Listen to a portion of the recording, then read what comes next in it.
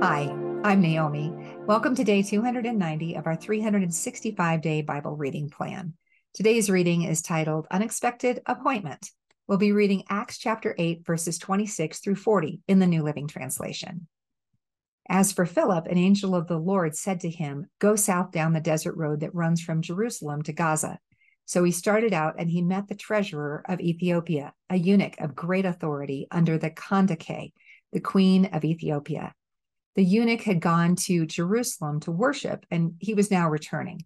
Seated in his carriage, he was reading aloud from the book of the prophet Isaiah. The Holy Spirit said to Philip, "Go over and walk along beside the carriage." Philip ran over and heard the man reading from the prophet Isaiah. Philip asked, "Do you understand what you are reading?" The man replied, "How can I, unless someone instructs me?" And he urged Philip to come up into the carriage and sit with him. The passage of scripture he had been reading was this: "He was led like a sheep to the slaughter, and as a lamb is silent before the shearers, he did not open his mouth. He was humiliated and received no justice. Who can speak of his descendants? For his life was taken from the earth." The eunuch asked Philip, "Tell me, was the prophet talking about himself or someone else?" So beginning with this same scripture, Philip told him the good news about Jesus. As they rode along, they came to some water, and the eunuch said, "Look, there's some water. Why can't I be baptized?"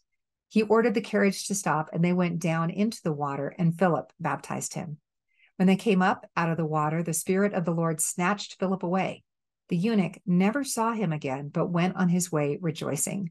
Meanwhile, Philip found himself farther north at the town of Azotus. He preached the good news there and in every town along the way until he came to Caesarea. Thanks for joining us for today's reading. And remember, everyone has an invitation to sit at Jesus' table. We hope you'll find your story and purpose in God's story.